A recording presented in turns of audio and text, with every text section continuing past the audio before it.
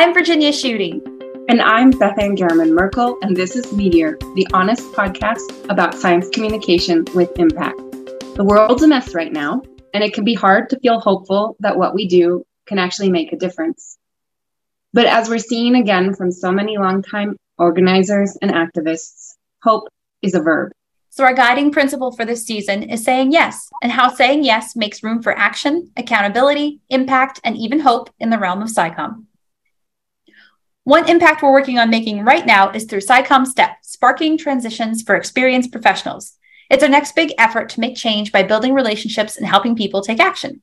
Scicomm STEP is an intensive professional development program in which participants build and practice a series of self-generated career advancement action plans that will help them meet their goals. The fall 2022 cohort is fully funded by the National Association for Science Writers, and you can apply until August 19th, which is tomorrow, by visiting our website, meteorscicomm.org. Okay, now on to today's episode. We feel like there are lots of great Scicomm spaces already devoted to entry-level skill building, so we'd like to share some of the advanced user conversations that we are already having with one another. And we want to open up these conversations beyond just us. We are really enjoying hearing what you think, and we'd love to hear more. You can do that on Twitter or through our website, both of which are linked in the show notes.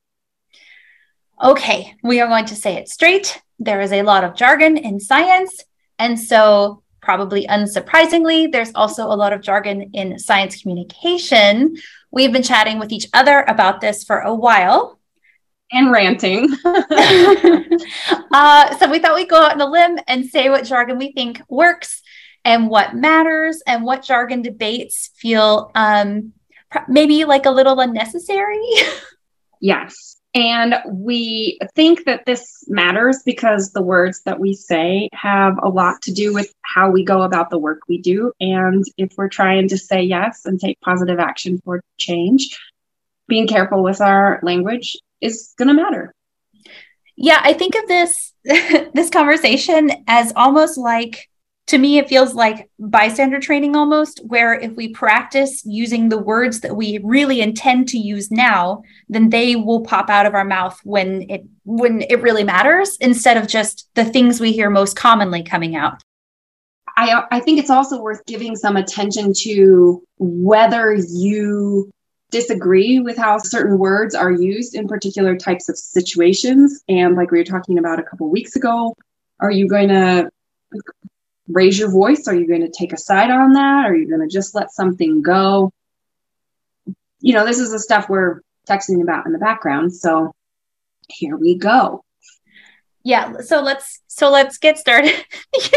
The notes say go out on a limb, and I'm feeling like, Beth Ann, why don't you start? Yeah, because to be honest, I keep adding to our list on this. So I can and kick us off with one. And I'm going to say this might get people's hackles up. I have seen and heard a lot of people get really worked up about facilitation versus training. And I have to say, I just don't get worked up about this. I just don't think that this is the thing that we need to put our energy into as a field. Listeners, I have to tell you, my arms are crossed. I'm kind of hunched over my stomach. Like, I love having opinions, but I guess I'm nervous sometimes when people really care about something. Because like, I don't really care about these two words battling each other to the death, but then I know exactly what you mean when you say that some people get worked up about it. I wrote someone an email months ago asking them to speak about their experience as a trainer. And in their response, they corrected me. They said they're a facilitator, and their correction was so polite, but it was not neutral on their stance about the term. They had a stance about the term trainer. And again, I don't really care which word you use as long as you match your values. But now I'm so nervous. I don't want to, sorry, I'm saying half words. I don't want to offend anybody by accidentally using the wrong word. And to me, these things describe they mean different things. I don't think they're interchangeable. I agree. And I will be perfectly clear. This is why I'm not entirely sure this is the debate that matters for me in Scicomm. But I have absolutely learned things from people in trainings I've run. And I expect that to happen every time I give a training. But if we say, for example, something like inclusive Scicomm facilitation, even the people within our science communication profession probably would not reliably or universally think that inclusive Scicomm facilitation actually means what we're doing when we are offering a training or a course or some kind of thing that is helping someone get better at something, right? The actual transmission of skills and knowledge so that others can use them. You know, you just said that someone in our Scicomm profession. I thought you were going to say someone in our Scicomm community, which reminded me that. So the person that I was talking to came from a different part of the world than I live currently. And so I tend to follow and keep tabs on a lot of communicators and Scicomm groups who are based in Europe, maybe because that's where I was when I first shifted into Scicomm. I was living in Germany. And so I wonder, and I've noticed this, but I can't think of any specific examples. I've noticed this with other words. I wonder if there's like regional dialects when it comes to the language of the science communication profession, depending on where your kind of primary or home community is? Oh, I think that's absolutely true. If we just tune in to the conversations that are being driven by big efforts in places like Germany and the UK versus Canada versus the United States, even, well, here's one example. Indigenous, Aboriginal, First Nations, Native Americans. Those are all terms that are more standardized in certain parts of the world that we absolutely want to be accounting for in science communication. So I think you're right that maybe an outgrowth of the different social, cultural framings that are underpinning or funding or motivating science communication work. I'm agreeing with you. Yeah. Cool. So then can we check that off our list as something we don't particularly care about, but you do you? Yeah, I think that's what I was trying to say. Cool. Okay, great. And then if you accidentally offend someone, hopefully it's going to be okay. Right. So then let's hit one that I do actually think matters. Scientific communication versus science communication, or Scicomm. And I'll give just a little bit of context here. Earlier this summer, I co-authored a paper on finding shared values and goals in Scicomm through stories. And I'm going to just shout out to my amazing co-authors on that project, Skylar Bayer, Priya Shukla, and Evelyn Valdez Ward. It was amazing working with them on that. What I'm getting at here is that in that paper, we were careful to find a really clear line between scientific communication and Scicomm. And I think that distinction matters, because what I mean, and what I understand a lot of my colleagues and you, Virginia, in Scicomm to mean when we say Scicomm, is not really focused on conference presentations, seminar presentations, and published peer-reviewed literature. Mostly we are talking about sharing science, engaging with communities, much more interrelated and reciprocal and meaningful types of work in which science is at play, but is not the only thing. And so I think it is actually valuable when we are trying to help folks learn why those distinctions matter, that we give them distinct terms to help them orient. So I'll restate. For me, scientific communication is when specialists are talking to specialists, and science communication is when specialists are talking to non-specialists. And these are very shorthand terms. I know talking to implies unidirectional. I mean, all sorts of things included in science communication, two ways, okay, and all that stuff. But I think fundamentally, are you keeping it within the specialist world, or are you looking outside for some kind of component to your project? And I agree. I think this one matters a ton, because since I do training, but I am a freelancer, I often get asked to do training. And this is the first question that I ask people is, what do you want of me? Because I feel like I often get asked, can you do a science communication training? And I'll say, okay, which one? Or like what flavor? Because there's a lot of different science communication trainings that we can do. Which topic are you interested in? And the last time I did this, their responses were all about science communication, but then I got on the phone with them to make sure we were really on the same page. And it turned out they were interested in scientific communication, which, help us do a better PowerPoint. I want my graphs to look more engaging or easier to read. Yeah. Yes. Career advancement through scientific communication. And so, a lot of the same principles underlie communication with peers as with outside audiences, but it's a huge difference in what we're talking about, the skills that I'm focusing on. So it means completely different things. I absolutely agree that this one matters. Yeah. I also feel like it's less controversial because I feel like, again, I feel like it matters. And so to me, it's less controversial because it just matters, period.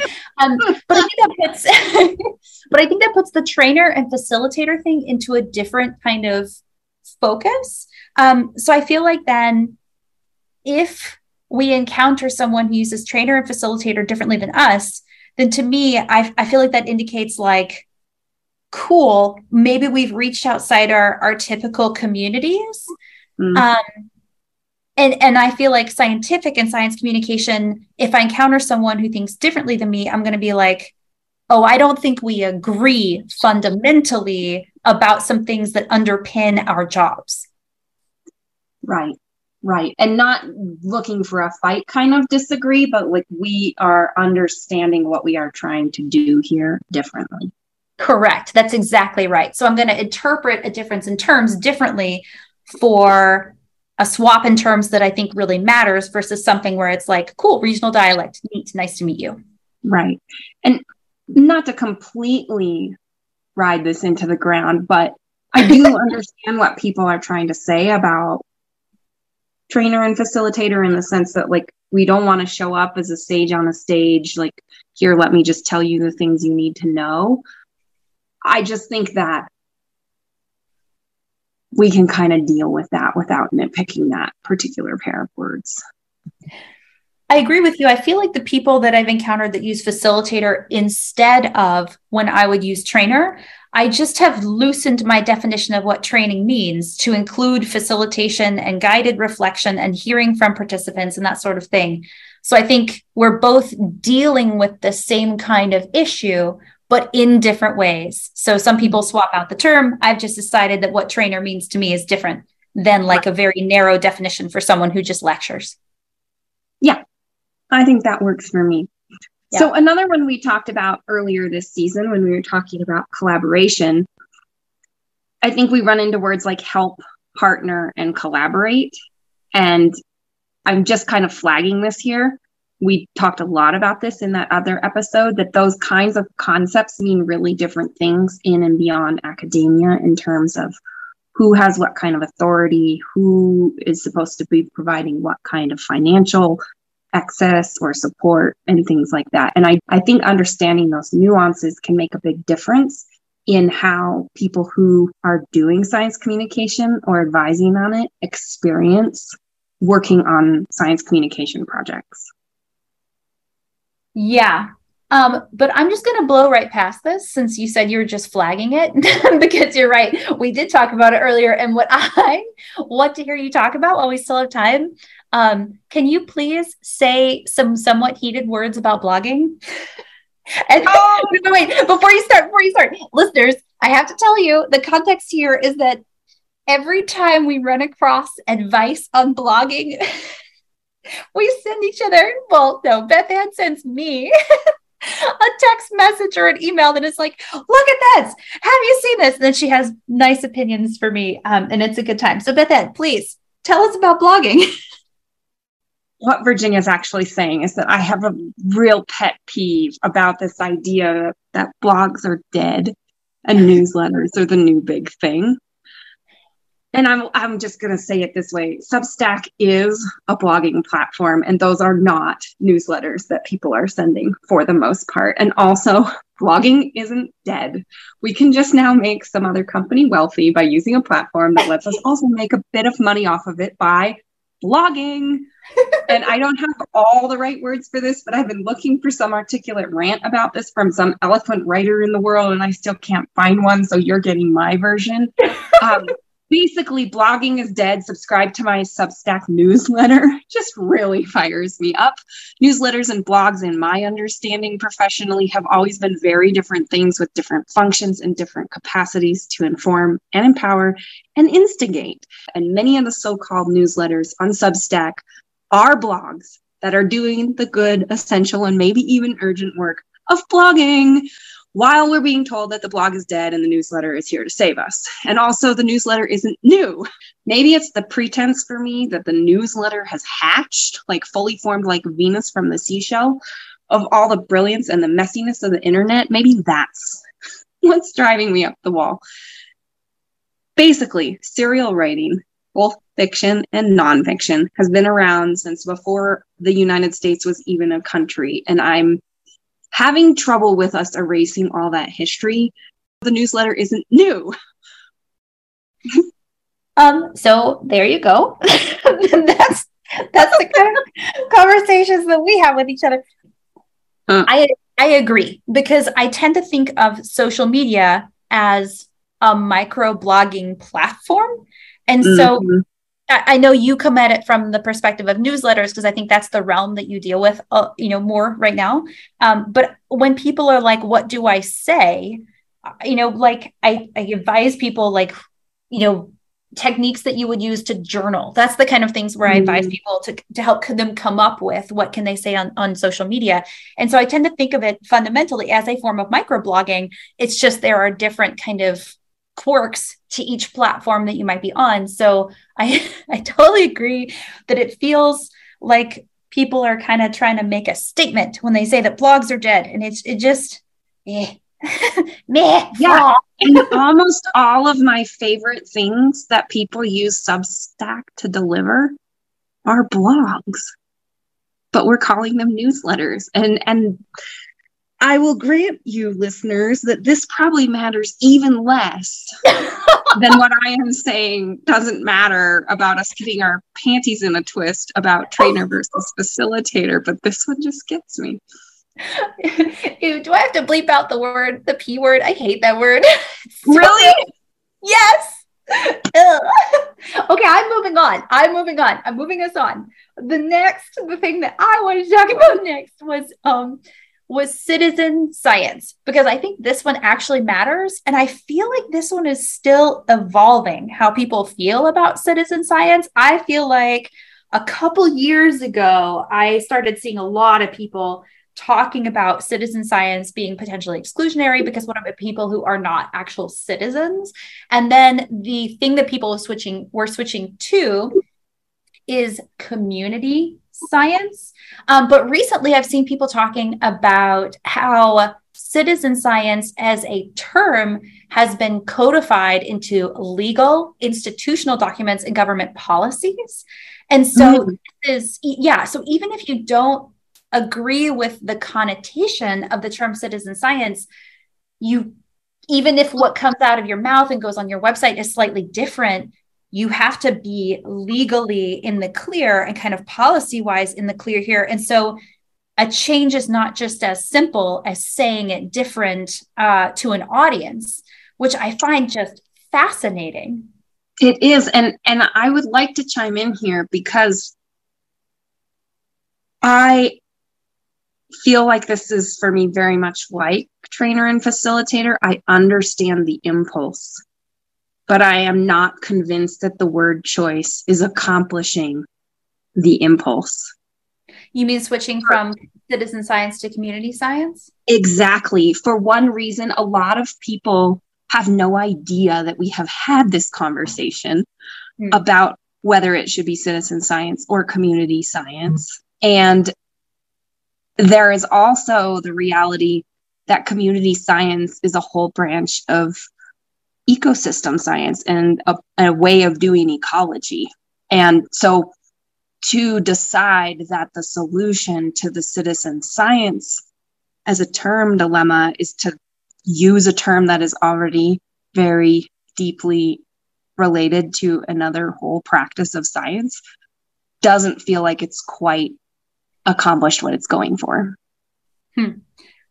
I have heard the term civic science used, which I feel like gets at the kind of aspect of citizen that's like, I'm a societal citizen, not like a legal citizen. Yeah.